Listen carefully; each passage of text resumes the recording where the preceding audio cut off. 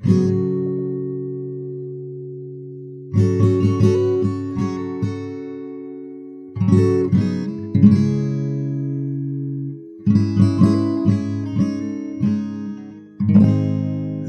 mafia originally referred to a very specific type of organized crime entity that emerged in Sicily, but which eventually expanded into Italy and beyond. The primary activities of this original mafia included protection rackets, along the lines of, "This is a nice store you've got here, it would be a shame if anything were to happen to it." But they also tended to be involved in gambling, loan sharking, drug trafficking, prostitution, and other industries that fell outside the realm of legal behavior in their area. So they tended to invest themselves anywhere where their muscle and willingness to act outside the law and their relationships and reputation would allow them to profitably insert themselves as middlemen to skim some of the resources from that particular activity. The mafia label has in more recent times been applied to other groups and other cultures that operate according to similar principles and business models. In Japan, they have the Yakuza. In Russia, they have the Bratva. But there are variations on this theme pretty much everywhere, and the complexity of their schemes and manipulations have grown increasingly complex and intermingled with the law and politics and religion and essentially every other aspect of society as well. This intertwining, of course, is part of what allows such group to operate with, if not complete impunity, with at least a high level of indemnity from the law. Their activities garner resources, and resources pretty much everywhere can help a person or a group gain access to privileges that others don't have access to. A mob boss, then, can be at the center of countless violent crimes, but the FBI might have trouble ever getting enough evidence and witnesses together, enough witnesses that survive to testify at trial at least, to build a strong case. The boss of a Chicago-based mafia-like syndicate called the Chicago Outfit, Al Capone, sometimes called Scarface, was famously put in prison for tax evasion back in 1931.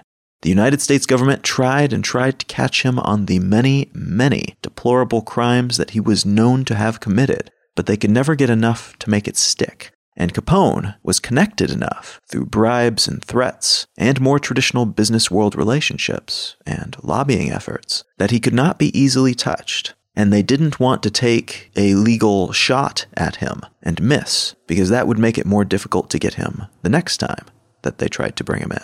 As a consequence, Capone and others like him live in bubbles of immense privilege of a kind unattainable by most people.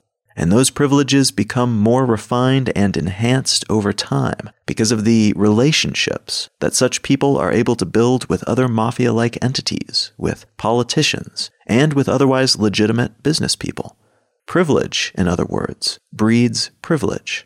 The Matthew effect, which, in practice, says that those who have power tend to accrue more power, and way faster than the average person, because of that power that they already have. That those with wealth tend to accrue more wealth and way faster than the average person, and that those who are famous tend to get more famous and way faster than the average person because of the benefits gained from their existing fame.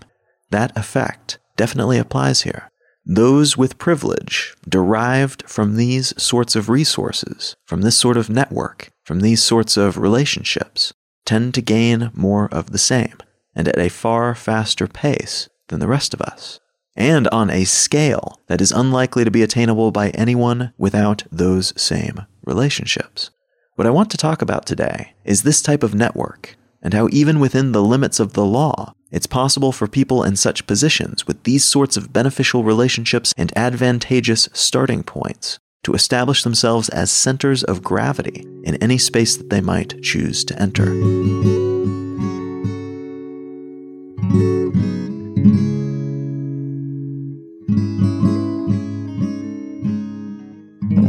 You're listening to Let's Know Things. I'm Colin Wright. The article I want to start with today comes from the New York Times, and it's entitled, "We Know Them, We Trust Them. Uber and Airbnb alumni fuel tech's next wave." Let's establish some context here before we dive into this one. Airbnb is a famously successful unicorn tech company, meaning a tech company worth over $1 billion.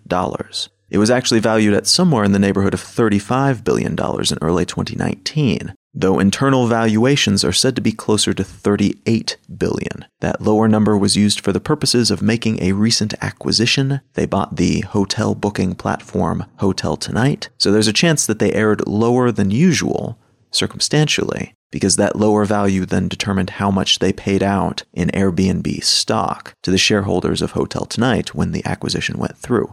In any case, Airbnb is a tech world success story that, rumor has it, is planning to go public to make shares of the company available on the common market as common stocks sometime in 2019, perhaps in June, but perhaps later in the year.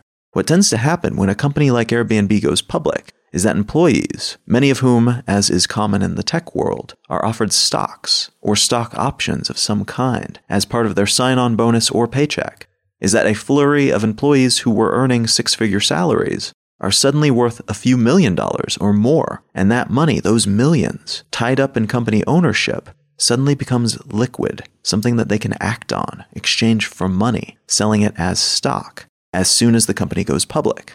Up until that point, they are sitting on shares of the company that are far more difficult to divest because of the nature of that type of asset. Recent history has shown that when this happens, when these assets become liquid, are more easily sellable, a flurry of employees leave the company, flush with money, to start up their own new things. Maybe a new invention or product, maybe a new company. Whatever the specifics, there are a bunch of smart, capable, newly wealthy people suddenly able to consider leaving their jobs if they want to, and a lot of them do. This New York Times piece is about a 30-something tech world investor who was running an investment fund with middling results, only to pivot towards something more specific, investing in former Airbnb employees. And even more specifically, he was getting all the pieces into place to invest in a large number of these newly minted millionaires who will probably quit their jobs at Airbnb if and when the company goes public. A moment when these people will be thinking about their next steps and will be the most likely to take risks, because financially, they're in a good place, and they've been doing the same thing over and over every day for a while, so it's potentially time for a change. So this investor refocused his fund toward making money available to the very specific category of entrepreneur who will be leaving Airbnb after the company goes public, assuming that it does, and it's a fair bet that it will, and relatively soonish. The subtext here, though, goes further than just these particular individuals. As mentioned in the piece, part of why this group of people, these ex-employees of a particular company, are so appealing to investors is that they are not just individuals who are capable and financially secure and smart. They are a group, a network of such people. In other words, they are not just ex-Airbnb employees. They are, potentially at least, a network of ex-Airbnb employees. And in some ways, based on past tech world post-IPO migrations of this kind at least, if you bet on one such employee, you are also sort of betting on all of them. And if you bet big on many of them, that in turn increases the potential that at least some of your bets will pay off in a big way. There is precedent for this type of thinking in the tech world. In 1957, a group of employees who became known as the Traitorous Eight quit their jobs at Shockley Semiconductor Laboratory to collectively found the company Fairchild Semiconductor. These employees left for a variety of reasons, but core to their departure was the authoritarian managerial style of William Shockley, their boss, and the fact that his work at this lab was not proving to be as fruitful or innovative as they had all hoped. The company they worked together to found after leaving, Fairchild Semiconductor, was itself very innovative and successful, though, and it went on to become the nucleus of what eventually became Silicon Valley. It incubated, invested in, or was otherwise directly involved in the emergence of numerous companies, including Intel and AMD. And these are foundational companies that developed a lot of the tech that the rest of Silicon Valley, even if just adjacently, became dependent on. The Eight, as they became known in Silicon Valley circles, eventually went on to do some impressive things individually, from writing the first comprehensive textbook on integrated circuits, to developing and refining RFID tags, to founding a series of specialized electronics companies, to developing the technology that enabled the emergence of Japanese electronic watches. Most of the Eight also funded various founders and companies along the way, spreading not just their time and energy, but also their resources and connections to new arrivals in the tech industry. And all throughout their careers, they benefited from their shared connection, their shared network of contacts and reputations and resources. They were more powerful individually because of who they were collectively.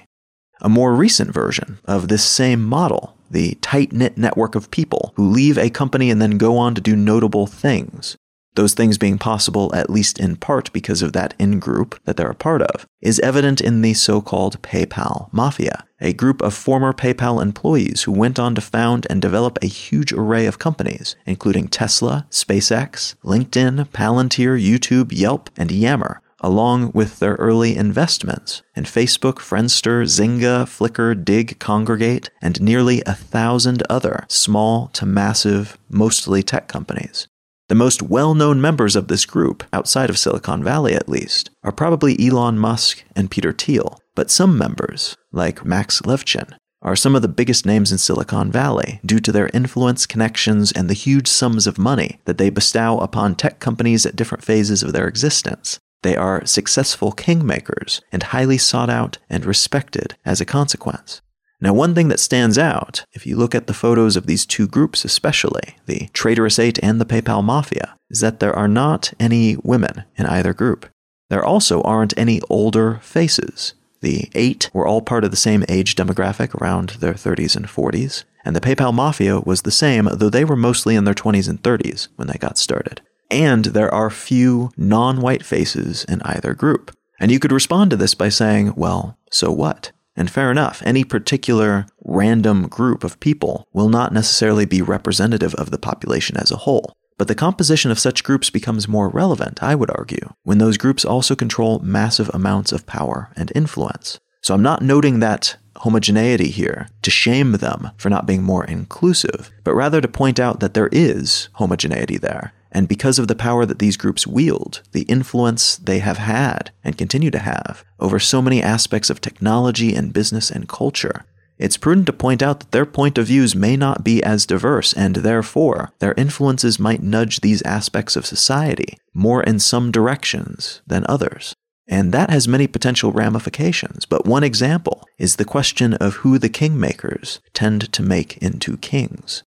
There's research that indicates that we tend to be partial, all else being equal, to folks who are similar to us. Not in the I hate people who are not like me sense, but in the purely subconscious tiny differences in how we treat people here and there, which ideas we think are brilliant and novel and which we presuppose to be nonsense. And people at the top of power pyramids have more potential to favor and oppose other people based on anything or nothing at all than the rest of us do. And their favoring, in turn, has more impact because of who they are and the group that they are a part of. Put a tight-knit network of people who are similar in many ways at the top of many different pyramids then, and you can see how that might amplify any accidental subconscious biases that might be present within that intellectual subculture, especially over a period of decades, as those small choices, those tiny biases, aggregate into secondary and tertiary consequences. Now again, I do not bring this up as criticism, but rather to illustrate how favoritism can be implemented without it being a prejudiced choice, in the way we might commonly use the word prejudice. Yes, there is an insane amount of bias in any industry, typically toward the sorts of people and solutions that lead to more success, according to the metrics that are favored within that industry. But generally, those metrics are determined by the people at the top. And those people may have a limited perspective beyond the range of things that made them good at the work that got them to the top in the first place. So it may be that the favoring of certain personality types actually make sense because of the outcomes that tend to emerge when these sorts of people enter into that particular industry. But it may also be that a person making those choices, defining good and bad and what that looks like in that industry, is making assumptions about what will work and what won't work based on their own narrow collection of experiences. And as a consequence, they will then favor a certain personality type for subjective rather than objective reasons. Although to them, and those who are similar to them in personality type, these favorings may seem to be objective because of that shared perspective. It just makes sense to them because it makes sense within their worldview based on that narrow subjective collection of experiences. The people who control the resources in any space will tend to have their own internal algorithms, their own heuristics, their own mental shortcuts for figuring out what will work best. And in a lot of cases, due to survivorship bias, which causes us to look at those who made it and assume that they must have done everything right, rather than assuming that they just happened to luck out and survive all of the filters that were placed along the way. Because of that, they may look at themselves and say, well, cool, I'm good at this, I did well, according to the metrics that matter, so let's find more people like me. And all along the way, they might ignore the fact that they potentially decided some of those metrics. They perhaps had advantages that allowed them to succeed, despite not being optimal, according to many other types of metrics, for the work or the job or whatever else in question. And once you're at the top, it's fairly simple to ignore the fact that one example of something does not make a trend or an ideal, because other people around you who want you to make them into kings as the kingmaker will tend to reinforce your specific worldview because of what they believe you can do for them, if they do. And all of this is why, when we look at mafia-like groups of people, none of which individually have any but the best of intentions, we can still be concerned by their homogeneity. A lack of diversity of people, of backgrounds, of ways of thinking, of economic situation, of range of experience, including rural versus urban, national versus international, and faith-based versus secular. This lack of diversity can mean everyone and everything in that space will be filtered through their worldview, which will in turn, potentially at least, reduce the points of view considered, the metrics that we use to gauge success, and the sorts of people who tend to thrive, or at the very least who are provided with latent advantages from on high within these spaces. Anyone who doesn't fit within that schema that they determine, then, faces a sort of soft pushback, a subtle collection of nearly invisible disadvantages. In Silicon Valley, there's an enthusiasm for risk-taking, for certain types of bravado and swagger, and the ability to sell oneself. There's a pride taken in the work hard, play hard sort of lifestyle, and a general acceptance, if not encouragement of, asking for forgiveness rather than permission. Or phrased another way, to steal a famous motivational quote from the walls of Facebook's HQ, there is a cultural favoritism for moving fast and breaking things, rather than the alternative. All of which are ideas we can find throughout society, but when they become the highly refined centers of a particular culture, set in place by a small in-group that wields vast amounts of wealth and influence and other types of leverage, they can become not just troublesome, but they can also distort foundational systems meant to maintain a meritocratic system. They can create closed advantage networks that are accessible only to the few at the expense of the many. Let's sidestep for a moment into what might initially seem like a somewhat random tangent, but which actually ties back to this main storyline in an interesting way. These past few weeks, as of the day I'm recording this at least, the headlines of newspapers around the world have been flooded with news of a scandal that shook some Ivy League universities here in the United States, which began when it became publicly known that 50 people in 6 states were accused by the U.S. Justice Department of cheating their kids into these high-end, prestigious institutions in a variety of colorful ways. Some kids were branded as athletes, accepted into the college to play on a team, despite never having been much of a player, or in some cases never having played the sport that they were supposedly being accepted to play at a college level at all.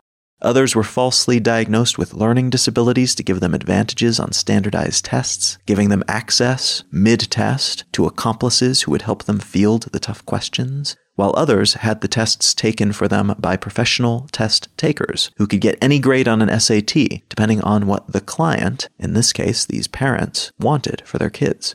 Part of the reason this scandal grabbed headlines was that the methods employed were so outlandish that it seemed almost farcical. It didn't hurt, too, that the parents involved included celebrities and many wealthy and well-connected public personalities. I think if we're being honest with ourselves, there was a certain amount of schadenfreude taking place. Those of us without wealth and high-end connections got to feel a little bit vindicated by these reports of people who are higher up the economic totem pole than us, finally getting caught doing some of the shady things that we've always suspected they do.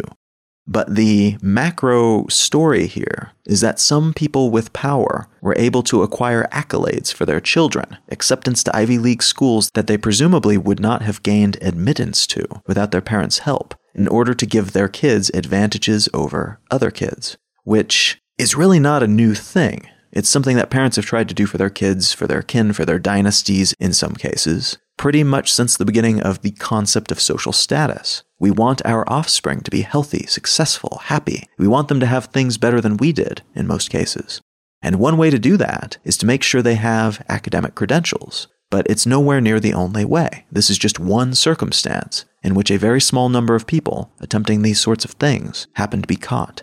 But all day, every day, there are parents worldwide attempting to achieve the same by hiring mentors and tutors, by buying ACT test prep courses, by reading to their kids every day. And on the higher end of things, by paying for new facilities for schools which will bear the name of the donating family and smooth the way for their kids to gain access whenever they like. Standardized tests and other university acceptance filtering mechanisms are meant to serve as sieves to ensure that we as a society are more likely to invest certain finite resources in the right place, where they're best served, which in this case is meant to mean where they are most meritocratically served.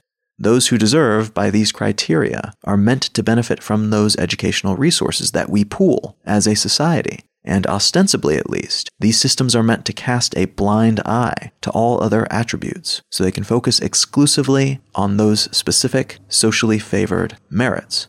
Any system can be gamed, though, and although there isn't good evidence to support this that I'm aware of, at least, it would be a difficult thing to measure, it does seem that the longer a filtering mechanism exists, the longer a credibility-boosting award or scholarship or VIP-style mechanism is in place, the more likely it is that someone has gamed it, has either captured it completely or adjusted it so that they and their ilk have some kind of advantage over everyone else when it comes to divvying out those rewards, those advantages. And after a certain point, that gaming, that rigging of the system, becomes itself systematized for those who can afford it, in terms of money, influence, or other sorts of power. The gatekeepers gotta eat too, and in a lot of cases, as with this college admissions scandal, it's easy to justify cracking the door to let a few potential unworthies, by some standards, the public-facing standards, through that seemingly impassable barrier, if that'll help the school pay a professor for a year, or keep the campus grounds clean, or build a new research facility. Or if it'll benefit you personally as one of the gatekeepers in control of the relevant keys. What this setup leads to is a system in which privilege leads to more privilege. Kids who grow up with certain advantages tend to benefit from an ever-expanding number of advantages as they grow older, because the wealth their parents wield will gain them not just consistent healthcare and tutors and financially secure lifestyles, but also, potentially, access to Ivy League schools that they would not have otherwise been accepted to on their own academic merits. Likewise, if you get in with the right job in the world of tech, not only do you benefit from the job itself and the possible ladder climbing that you can do within the company, or within the other similar nearby companies that you can jump to as you grow as a professional, you also benefit from the prestige of working at such places, the benefits of making a larger than average income, and later, potentially, the privileges accorded to those who work at such companies at the right time, who benefit from successful IPOs, and all the extra resources and reputation that come with that. The network effect typically compounds the benefits of a network based on the size of that network. But in these cases, the benefit of the network is found in keeping it small and focused, made up of people with similar attributes with greater than average access, resources, and prestige. And tribing up in this way allows focuses of different types of power to acquire more power faster than those who do not start out with the same. It amplifies the Matthew effect for those who already benefit from it. Now, importantly, this is not an inherently negative or positive thing. Such power can be used to manipulate university systems or to invent the next great whatever. But it is a thing, and it's a thing that can be perceived in different ways depending on what sorts of privilege we happen to be talking about, and depending on where we stand personally in relation to that privilege. We could focus, for instance, on the subjective unfairness of these systems, which I think is totally justified in a lot of cases, especially in situations where public money is in some way being reallocated to the already advantaged few at the expense of those with relatively fewer advantages. At least in some cases, like those where universities receive public funds, and those funds are then spent in part on students whose parents cheated them into the system, like a cuckoo bird sneaking its eggs into the nest of another bird, tricking it into providing for the cuckoo's young. This is something that feels very wrong in many ways to many people, and perhaps rightfully so. We could also, though, take a lesson from this knowledge and ask ourselves how we might use our own advantages. And everyone has some advantage that someone else does not have, even if it isn't as obvious as having money or social privilege or powerful friends. We can ask ourselves how we might use those advantages to empower ourselves and others, and benefit from the advantages held by those others in the trade-off. How we might, in other words, create these sorts of communities and networks to amplify the things and people that we care about, rather than sitting around and worrying over what these other people are doing, things they have little reason to stop doing, and things that give them increasing power and advantages over us. We could try to create our own networks to see if it does anything to balance the books. This is arguably something that's already being done within many different public spheres right now, from the world of so-called identity politics to the world of mastermind groups, where a collection of entrepreneurs or writers or whatever else will work together to try to build a shared and amplified influence group of their own, for their own collective, in a very limited sort of way, but for the greater good of the people in that group. We could question the concept of meritocracy in general, and wonder if it's even possible to create purely meritocratic systems, or whether they will inevitably succumb to this sort of manipulation and favoritism, whether we're talking about the tech world, the world of education, or any other space in which these privilege spirals tend to take place, which is pretty much all of them, depending on how you measure such things and through which lens you happen to be looking through. This is an especially prudent question in places like the United States, where a huge part of our cultural mythology revolves around the notion that if you are rich, it's because you earned it, and if you're poor, it's because you earned it. It's possible, I think, to have a system that is beneficial in many ways, but perhaps not beneficial in the ways that it purports to be beneficial. I'm not necessarily saying that's the case here, and I'm definitely not saying it's always the case, even in any particular country or within any particular system. But it's an idea worth exploring, I think, as it could influence our perception of everything from how we legislate to how our culture is portrayed in things like literature and film. There's a meme that I've seen popping up with increased frequency on Twitter of late. It's posted pretty much every time some new perceived abuse by the wealthy and influential comes to light. And it was definitely pretty active after the recent Ivy League academics scandal. The meme involves posting the headline to this type of story, along with a comment about it being time to invest in guillotine futures, an allusion to the French Revolution, where, to flatten a complex historical moment pretty dramatically, the aristocracy were executed in the streets using guillotines in order to redistribute the wealth and power that they had acquired to the people, those who had not been able to share in all of that wealth and power because of how the system was set up.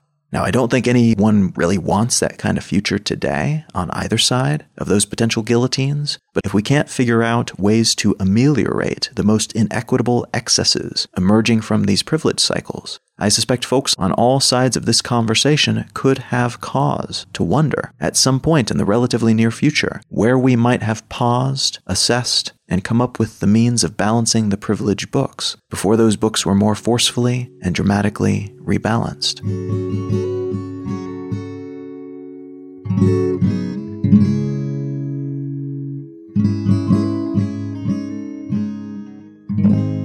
The book that I'd like to recommend today is called How to Hide an Empire, A History of the Greater United States by Daniel Immerwahr.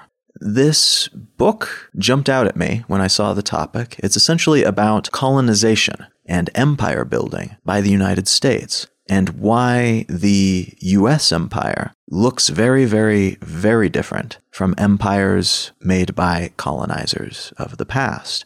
And there are an abundance of different reasons for this, and part of why I loved this book so much is that it gets into these different reasons in a fairly deep and detailed way, talking about things like the technologies that emerged and the shipping processes that emerged that allowed the United States to build what the author calls a pointillist empire, with a bunch of little bases all around the world as opposed to owning territory and land elsewhere, the way that prior empires needed to do. It talks about some of the other technologies like synthetics that came around that allowed us to not have to colonize, at least not for very long, because we didn't need the colonies for their resources. We could make them at home.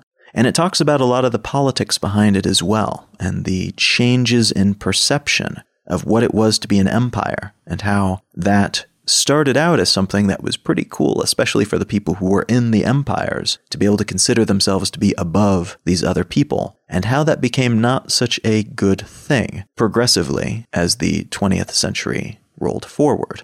And it actually became a way to distinguish oneself from one's enemies, to point out that one was not trying to capture other people's countries, even though in practice you might still be taking power and authority over those countries, just in somewhat different ways than countries might have done in the past.